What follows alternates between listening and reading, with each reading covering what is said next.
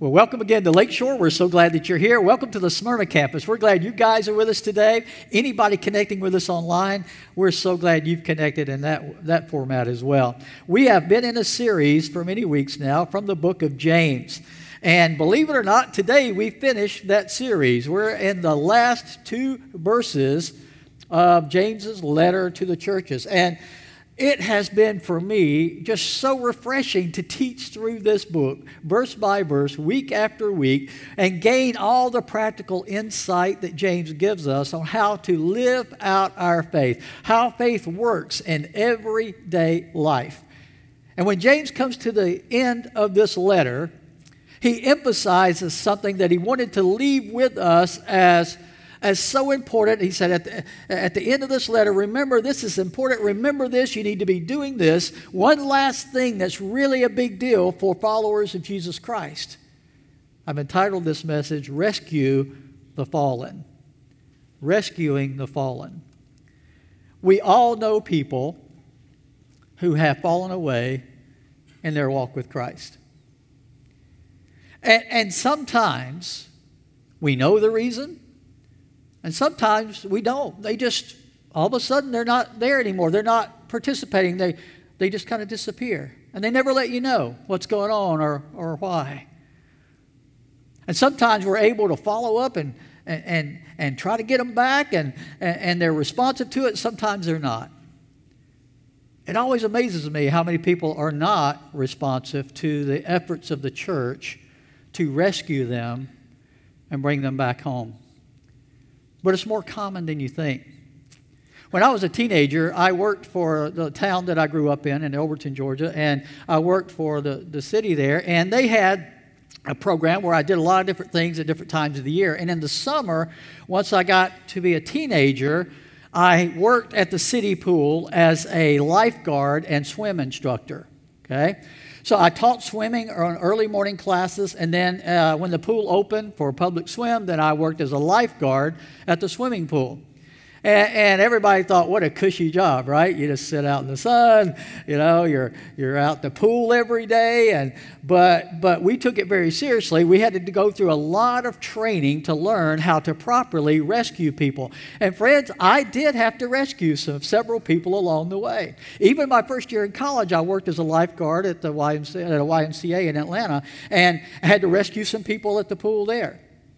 And it can be a really intense, scary time when someone is in danger of drowning, and you're the one that's responsible for making sure they don't drown.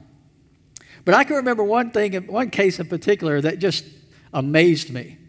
There was this young man that he was there at the pool. He had been coming for a while, and he wasn't a good swimmer, and we kept making him stay in the shallow end. He couldn't go past the rope because we just knew he wasn't a good swimmer. It would be too dangerous for him to be in the deep end. But then one day, after he'd been coming a while, his mother came with him and asked to speak to me. I said, sure. So I went over and talked to the mom. She had her boy there. Said, I want to know why you don't let my boy go in the deep end. I said, well, ma'am, it's for his protection. Well, what do you mean? I said, well, he doesn't swim well enough to be in the deep end. Yes, he can. I said, ma'am, I really don't believe he can. We've been watching, and, we have a test that you have to do to be able to be allowed to swim in the deep end, and I just don't believe he's skilled enough at swimming to pass the test. She says, yes, he can. Give him the test. I said, okay. I knew he couldn't do it. I knew before it even started this was not something this young man could do. But she insisted, so I took him down to the deep end, had him just get in down on the side and hold on to the side for a minute. And I went ahead and grabbed the rescue pole and had it in my hand because I knew I was going to need it. And this guy started across. He had to go across and back to be able to go in the deep end. And not even halfway across, he's panicking already and splashing and going under.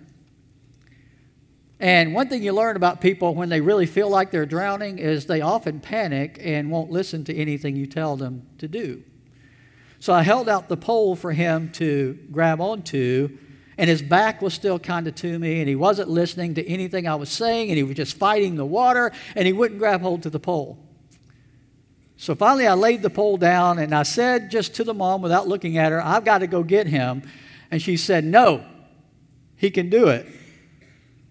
I just didn't pay any attention. I jumped in, I grabbed the boy, I pulled him to the side, got him up on the side. He had swallowed a lot of water. He was choking. He finally got all cleared up. And I took him to his mom.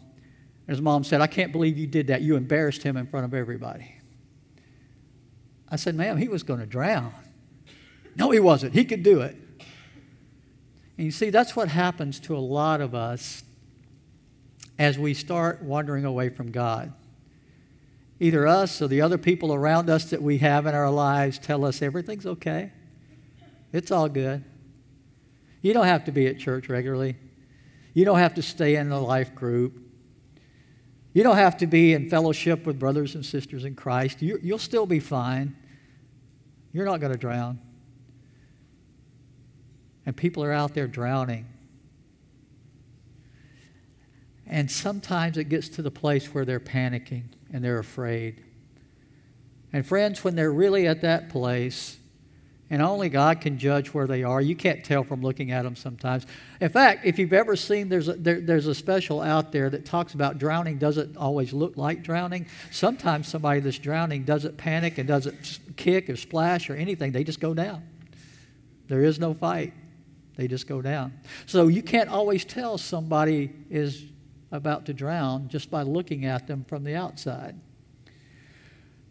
But we know people without Christ and without being connected to the body of Christ are in danger of drowning. They're in danger of destruction. And the church has to wake up to the reality that even if people are telling us we don't need to be doing this, even if people are telling us the church needs to just stay in their own little group and mind their own business, and if somebody goes away and doesn't want to be there, you just leave them alone. Even when people are telling us that, it is imperative for us to go after and try to rescue the drowning. Those that are lost, those that are disconnected, those that have wandered away, separated themselves from Christ in their lives. That's why James says, if one of you should wander from the truth, and someone should bring that person back, remember this, whoever turns a sinner from the error of their way will save them from what? Death, and cover over a multitude of sins. This is a life and death matter. That friend that you've got, that coworker that you've got, that family member that you've got that is totally disconnected from God in the church right now, they are in mortal danger every day. And we must wake up to that reality, or we'll never be serious about rescuing those that are lost. So I want to look at several things here today. Let's start with the reality of the situation. The reality is people are going to wander off. In 1 Timothy 4:16, Paul wrote to Timothy, watch your life and doctrine closely, persevere in them, because if you do, you will save both yourself and your hearers. So here he talks about the fact that if you're not careful, this could happen to anybody. And we need to be careful in two areas, our life and our doctrine. So let's look at the first thing. The reality is people will wander off in their behavior, in their lifestyle behavior. They will wander off. There's an Old Testament passage that says this, all we like sheep have gone astray, right? Now here's the thing about sheep. They don't intentionally run off and get disconnected. Sheep will just be out there minding their own business, eating some grass. They'll see some grass over there. They'll go over there. They'll go there.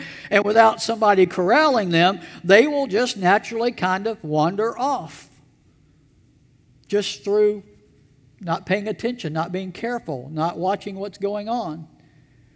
When Jesus compares us to sheep, he's not bragging on us.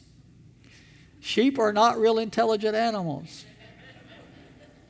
They're not. They need lots of help and care. And that's why God gave us the church and the shepherds of the church. It's because left to ourselves, what's going to happen? We wander off. So if you get disconnected from the church, it's much easier to wander off even further into things that will hurt and kill and destroy. You see, when sheep wander off, they are in grave danger for their lives. They don't have any defense mechanisms. They're not real fast runners. They can't really fight well with any other predator that attacks them.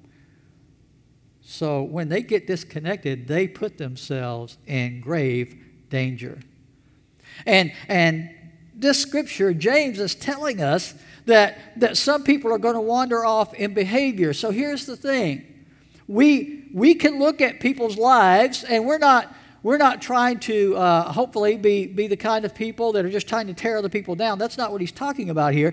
But when you watch somebody's life and you see them making decisions and taking steps and getting involved in things that are outside of the will of God for them, then you are seeing them wander off. You are watching them make decisions and take steps to get further away from God and God's plan and God's purpose and God's will for their lives. Getting outside the boundaries God put there for their protection. And when you get outside those boundaries, there's harm waiting on you. And we've got family and friends that we will just watch make choices to go outside those boundaries and their lifestyle choices. Sometimes it's through the influence of friends. Sometimes it's just something they got interested in, or they got caught up on stuff on the internet, or hanging out with people at the bar, and now they're making choices that they weren't making before and doing things they weren't doing before. And, there are a lot of different ways this happens. But when it happens, we have a responsibility. When we see them starting to wander off, we can't just say, oh, well, I don't want to hurt their feelings. I don't want them to think less of me. I don't want them to think I'm judgmental, right? So I'm just not going to say anything or do anything. And yet James says, if you can turn a sinner from the error of their way, it will save them from death. Is that worth taking some risk for? Is that worth being falsely accused of being judgmental? Is it worth that to save their lives? You see, we have to make a decision about what really matters more, being liked or helping that person come back home to where they're safe and have the life that God wants them to have. We've got to make the decision. And James is saying the better decision is to help turn that sinner back from the error of their ways. And sometimes it's in behavior. Hebrews 10 there's a passage there that I can't believe how controversial it became. It's because of some doctrine that got started. But here's what it says in verse 26 and 27. If we deliberately keep on sinning after we've received the knowledge of the truth, no sacrifice for sins is left, but only a fearful expectation of judgment and of raging fire that will consume the enemies of God. Does that sound like danger to you? He says if someone deliberately chooses to go on in a sinful lifestyle and they don't ever turn away from it, then there remains no more for them a sacrifice for their sins. But in place of sacrifice for their sins, what they have to look forward to is a raging fire that consumes the enemies of God. If you really are a friend to that person and you really care about that person, do you want to let them walk off into that? I don't either. So we have to make the effort, even if it's not well received. We can't control the response, but we still have to be willing to make the effort. It's worth it. Now, the debate comes in with some people that believe in this doctrine of predestination. Well, they were really not saved to start with, or they would never have walked away. Or there are others that believe, like I do, that yes, you could have been right with God, and God will never walk away from you, and nobody can take your salvation away by force, but you could choose to walk away from Him and not have that sacrifice for your life anymore. Here's the deal. I don't care which one of those positions you come down on. Really doesn't matter to me. You can sit in the corner and argue that with somebody if you want to. I'm just going to go try to get them to come back. Either way. I'm just going to go after them and try to bring them back from where they're headed. And if it's predestined or not predestined, I don't care. Doesn't matter. I'm not in charge of that. I'm just called to go help rescue those that are wandering away. Let's not get caught in the weeds that Satan wants us to get caught up in and arguing over that stuff while at the same time people are going off to their destruction and we're not going after them. Let's make sure that we listen to what James is saying here. So they can wander in behavior, but they can also wander in belief. And I see more and more of that happening in our culture today too. In 2 Timothy 5, verse 15, it says, "Do your best to present yourself to God as one approved, a worker who does not need to be ashamed, and who correctly handles the word of truth. Avoid godless chatter, because those who indulge in it will become more and more ungodly. Their teaching will spread like gangrene." For those of you who don't know about gangrene, it's like an infection that gets in and rots the skin and everything. So it's ugly. It's a bad thing, all right? It says, "Among them are Hymenaeus and Philetus, who have departed from the truth. They say that the resurrection has already taken place, and they destroy the faith of some." So even already in this early stage of the life of the church, there were already false teachers out there telling people things that were not in line with the truth of God's word. And some people were buying it, they were believing it, they were following it to their own destruction. And we have a responsibility in that case too. In Galatians 1, verse 6, it says, "I'm astonished that you are so quickly deserting the one who called you to live in the grace of Christ and are turning to a different gospel," which is really no gospel at all. Evidently, some people are throwing you into confusion and are trying to pervert the gospel of Christ. But even, listen to this warning, even if we or an angel from heaven should preach a gospel other than the one we preach to you, let them be under God's curse. As we've already said, I now say it again, if anybody is preaching to you a gospel other than the one you accepted, let them be under God's curse. Any changing of the gospel of Jesus Christ is a perversion of the word of God, period. If God's word calls it sin, what is it? Does anything change that other than God himself? No. If God says it's good and right, does anything change that? No. Unless God himself tells us it's different now. And God hasn't said that. See, it's a balance we have to keep. He doesn't say you can't change methods or musical styles or styles of worship. You can change any and all of that to whatever is most effective. But one thing you never change is the teaching of the gospel of Jesus Christ. Ever. And what we are doing in our culture today in the church is many of them, I'm not saying at Lakeshore, this is not happening here, I'm so grateful for that, but the church has begun to change the gospel. To say some things are okay that God's word says are not, and to say some things are not really necessary that God says are necessary, to say that some things are not good that God says is good and right. To suit the hearers and what they want to hear. And we don't have that authority. And we're not called to do that. In fact, we are warned not to do that. We are said by Scripture to be put under the curse of God if we do that. So the leadership here at Lakeshore is committed to never, ever compromising the teaching of God's Word, ever. And I'm so thankful we've got leadership like that and staff with that commitment. But we all need to join in that commitment when someone is wandering away and they're beginning to listen to and believe things that are not scriptural. We need to be willing to speak up and show them what God's Word really says about that. Now, we've got to do it out of love because we love them. We don't want them to be led astray. We don't want them to wander off. It's got to be with the right motive, but we've got to be willing to do it, even when they don't want to hear it sometimes. It's still our responsibility to tell them the truth about those things. Now, there are right ways and wrong ways to do it, but it still needs to be done. We don't need to do it out of anger and try to be mean-spirited about it, but we need to love them enough to talk to them about this in the right way.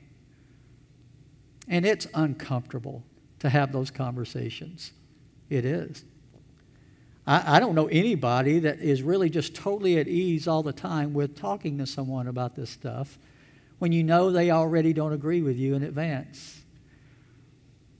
But if you can get a listening ear and they're willing to hear you out, we need to be willing to make the effort. That's what it means to rescue people. They don't even always realize the danger they're in, but they need to be rescued. And there are people that need to be willing to be the rescuers for those that are wandering away. So that's the second thing here, is the responsibility that we have. It begins with, so that we do this the right way. Remember, there's a right way and a wrong way to do this. It begins with making correction in your own life. Okay? One of the worst criticisms, of course, of the church is we're judgmental and we're hypocritical and all that, right? So no matter what we do, we're still going to get some of that, but we want to negate as much of that as possible by getting our act together, by getting our lives in order. Not that we're going to be perfect. None of us is going to be perfect, but we're making choices consistently to walk in the will of God for our lives. And when we're not, we repent and we seek forgiveness and we make correction in our lives, and people can see if we're doing that or not, right? So we can set a good example. Matthew 7, beginning with verse 1, we have one of the most quoted verses in the world today, all right? Here's what he says. Do not judge, or you too will be judged, right? People love to throw that one out there. They love to say, you don't need to be telling me anything about my life and what's wrong with my life, because look at your life. You're not perfect either. You got problems too. You have no right to judge me. And I always say, you're absolutely right. I'm not judging you, but there is a judge. And his word as a judge says this. And he's the one you're going to stand before. Not me, but him. I just want to help you see it. I want to help you understand that. I want you to know here's what the judge says about those things. Not what I say. What I say doesn't matter. What the judge says does matter. But here's what that verse goes on to say. They always stop right there, but here's what it says. For in the same way you judge others, you will be judged. With the measure you use, it will be measured to you. All right?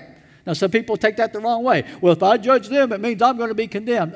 Yeah, if you judge them the wrong way. But if you judge them, if you allow God to be the judge and his word to be the judgment, then you're not the one judging. And that's the way you're going to be judged, is by the word of God and what God says about those things. So that's the way it ought to be, right? Then he says, verse 3, why do you look at the speck of sawdust in your brother's eye and pay no attention to the plank in your own eye? So he's bringing up the problem here that people will use against us when we try to help them. Here you are trying to get that little bitty speck out of that person's eye while you've got this great big plank sticking out of yours. So here's what he says. How can you say to your brother, let me take the speck out of your eye, when all the time there's a plank in your own eye? And a lot of people will stop there with the story and say, okay, it means you have no right to get the speck out of your brother's eye. But that's not what he's teaching here. That's not even the point of what he's teaching here. The point is what he says next. Verse 5. You hypocrite, first take the plank out of your own eye, and then what will you be able to do? See clearly to remove the speck from your brother's eye. The goal is still to do what? Help your brother get the speck out of their eye. You see the difference there? He's not saying you can't ever help somebody that's going off the wrong way because you're messed up too. He's saying make the correction you need to make and get yourself in a good position to help your brother or your sister that's struggling with what they're going through. There's still the responsibility to go rescue the other person, to help the other person with what they're struggling with. We just need to do it in the right way. There's more to how we do this in Scripture too. I love that God doesn't leave us in the dark here. One thing he teaches us is to attempt, first of all, to correct privately too. It is true that a wrong way to do it is to make some big public spectacle out of it and call out people's faults in a public way in front of everybody where they get embarrassed in front of everybody around them. That's not the first approach to helping somebody that is wandered away from God and God's way for their lives. In Matthew 18, beginning with verse 15, he says this. If your brother or sister sins, go and point out their fault just between the two of you. If they listen to you, you've won them over. But if they will not listen, take one or two others along, so that every matter may be established by the testimony of 2 or 3 witnesses. If they still refuse to listen, tell it to the church. And if they refuse to listen even to the church, treat them as you would a pagan or tax collector. Again, this verse has been misunderstood a lot, but here's the process, kind of the way this needs to progress, okay? You see a brother or a sister that's getting off track, the first step is not to call them out publicly in front of the church. That's the last resort, okay? And it's not even to call them out publicly in front of friends and family. That's not the first step either. What's the first step? You go directly to them. You just talk one-on-one with that person. Might go something like this: brother, I love you, man. And it hurts me because I see you making some choices that I think are harmful for you and your family or your friends. I think if you keep going down that path, it's going to even get worse. And because I love you and care about you, I couldn't just sit back and watch you do this without talking to you about it. Now, they may or may not receive that very well. A lot of it has to do with how much you've already shown them that you love them and care about them to start with, right? If they don't know that you care about them anyway, then this is not going to be received very well. But if they know you really have consistently loved them and cared for them, then it's more likely they might receive this a little better. And even if they don't receive it with the right response to start with, at least you've planted the seed, you've started the process, right, of getting them to think about where they're going in their lives and what they're doing. Now, in today's culture, it's gotten worse than I've ever seen it.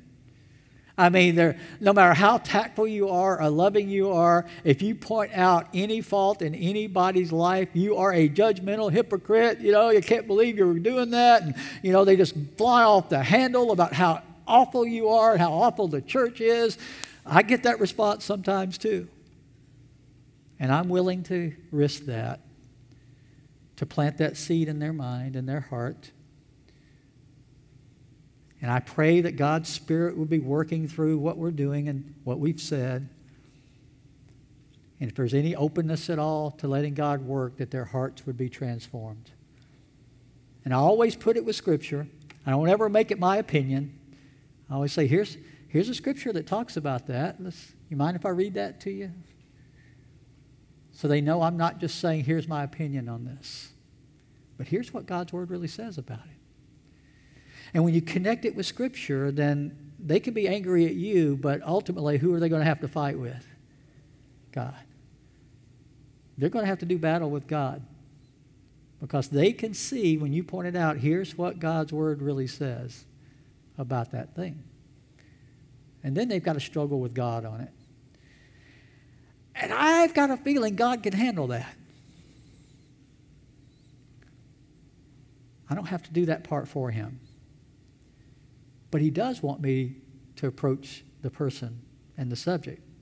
But then if they don't listen when you go to them one-on-one, then you bring some other people along. So here's what begins to happen. If they get defensive, they can have a tendency to falsely accuse you of you saying some things you didn't really say. They may have heard it that way. They may have twisted it to make it sound like you said something that way. But if you bring somebody with you this next time, make it somebody that also cares about them and loves them and is not trying to attack them in any way. You bring them along with you so that you have a witness to what was actually said or not said in that communication.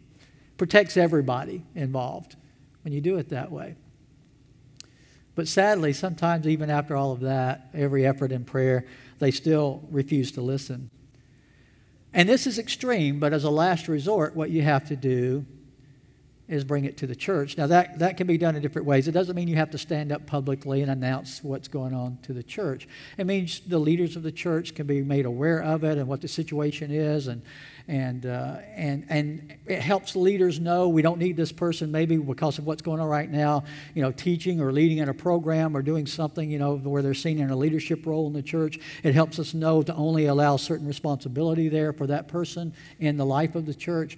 So it enables the leaders to protect the church from the harm that could come to the church, okay? And then the leaders could approach them as leaders in the church if they need to do that, if they're open to that step. But then if they still won't listen, it says you should treat them like a pagan or a tax collector. Now, very quickly, that doesn't mean you can't be friends with them anymore or anything like that. It means you have to understand they've made a choice not to be part of the fellowship in the same way anymore. They are making choices to say, I don't want to be identified or connected with the church if that's what you believe and teach and are going to be doing. And you have to allow for that if that's their choice. You never want that. That's never the outcome you're looking for. But it does happen. So you attempt to correct privately. And then he gives us another instruction that's really important. Attempt to restore carefully. In Galatians 6 and verse 1, it says, brothers and sisters, if someone is caught in a sin, you who live by the Spirit should restore that person, what's that word? Gently. But watch yourselves, and you also may be tempted. Sometimes, with all the right intentions, somebody will say, I'm going to come alongside that brother or that sister. I'm going to try to help them. And in the process, sometimes they do things or you do things that aren't proper, and you get out of line with God's will yourself. And instead of helping them, you end up hurting yourself. So you've got to know, for example, if you struggle with drinking, that you're probably not the one that needs to come alongside the person that's battling alcohol problems, if that's your area that you're struggling with too. Doesn't mean you can't pray for them and help guide them to some help, but you may not be the person that needs to be day to day working with that person, trying to help them with that struggle, because it's a struggle for you too, and it could bring you down. It could be drugs or any kind of temptation or struggle that somebody's going with, right? Somebody's working with. So you've got to be careful when you're trying to help others not to let yourself be brought down in the process. So he tells us we've got a responsibility as Christ followers to those who are wandering away. But I want to close with this last thing, and that's the reward that he talks about here. I want to repeat, when we think about the reward for making this attempt, it's not always going to work out the way we want it to. Not all will be restored.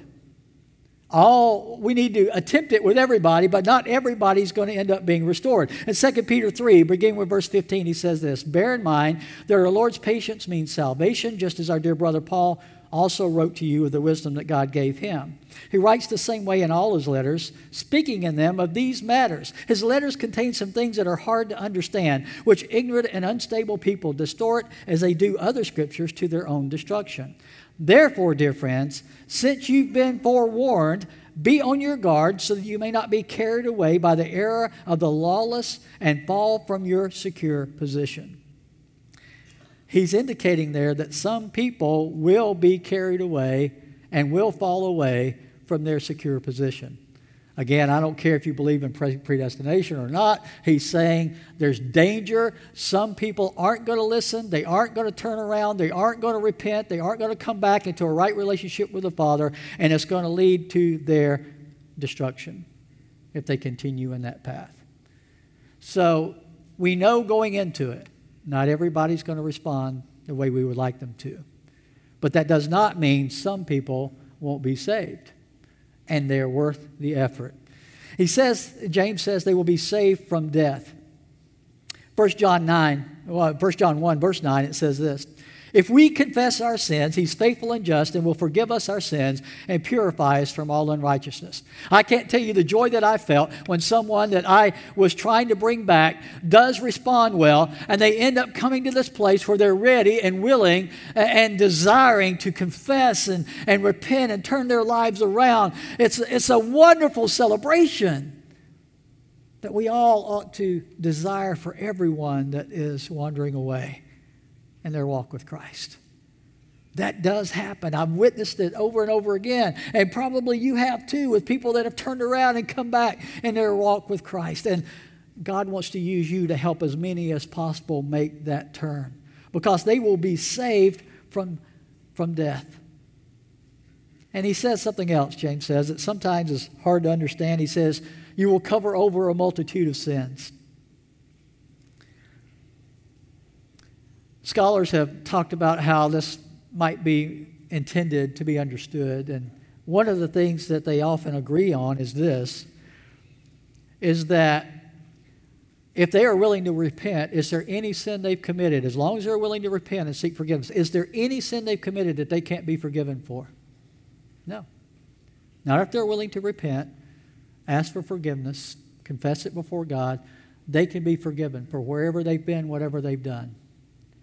So a multitude of sins. It doesn't matter how many it was. It doesn't matter how long it was. It doesn't matter what it was. If they're willing to repent and come back, what's God willing to do? Forgive them and welcome them back again. Isn't that amazing, the grace and the mercy of God? But I believe he might also be pointing forward, not just in the past. Because if he turns around, what's he not going to keep on doing, willfully doing? He's not going to just willfully go on sinning, is he? Or she? If they truly repent, if they truly turn back and come back to the Lord, they're not going to keep making those same choices anymore.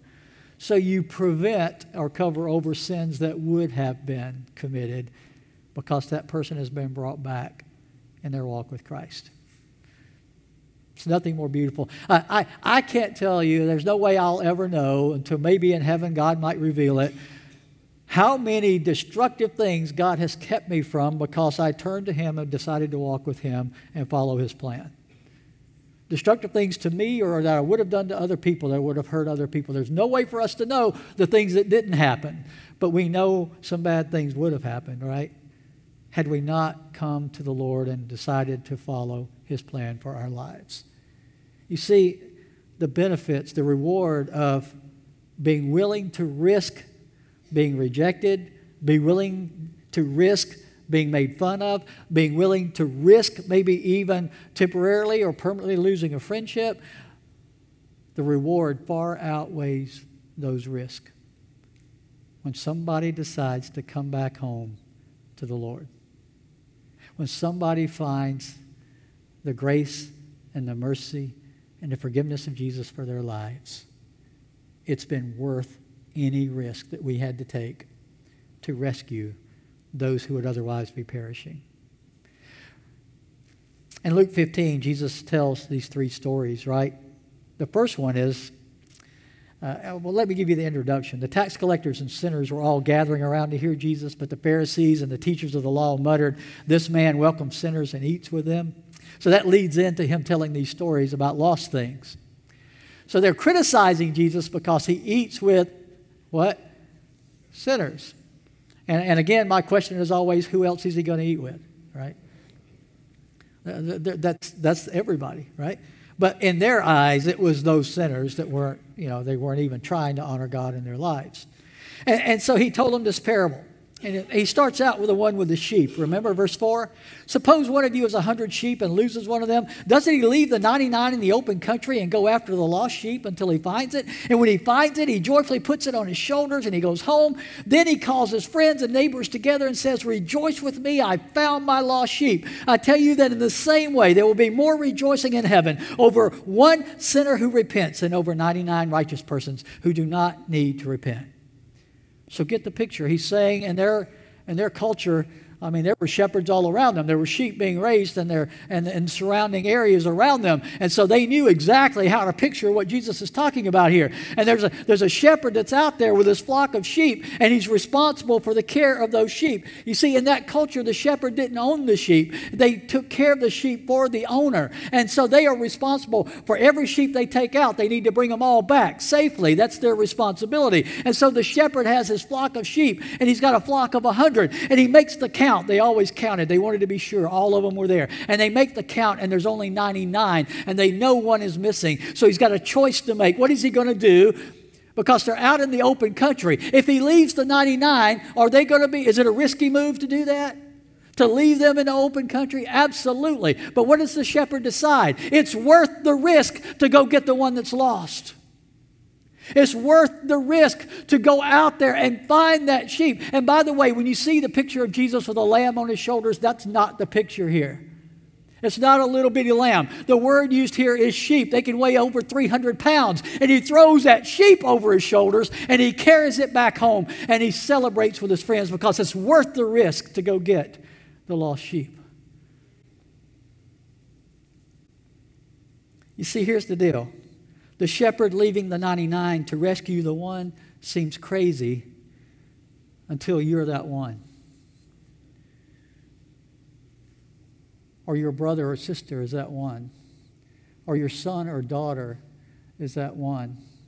Or your husband or your wife is that one. or your mom or dad is that one, or your best friend growing up is that one.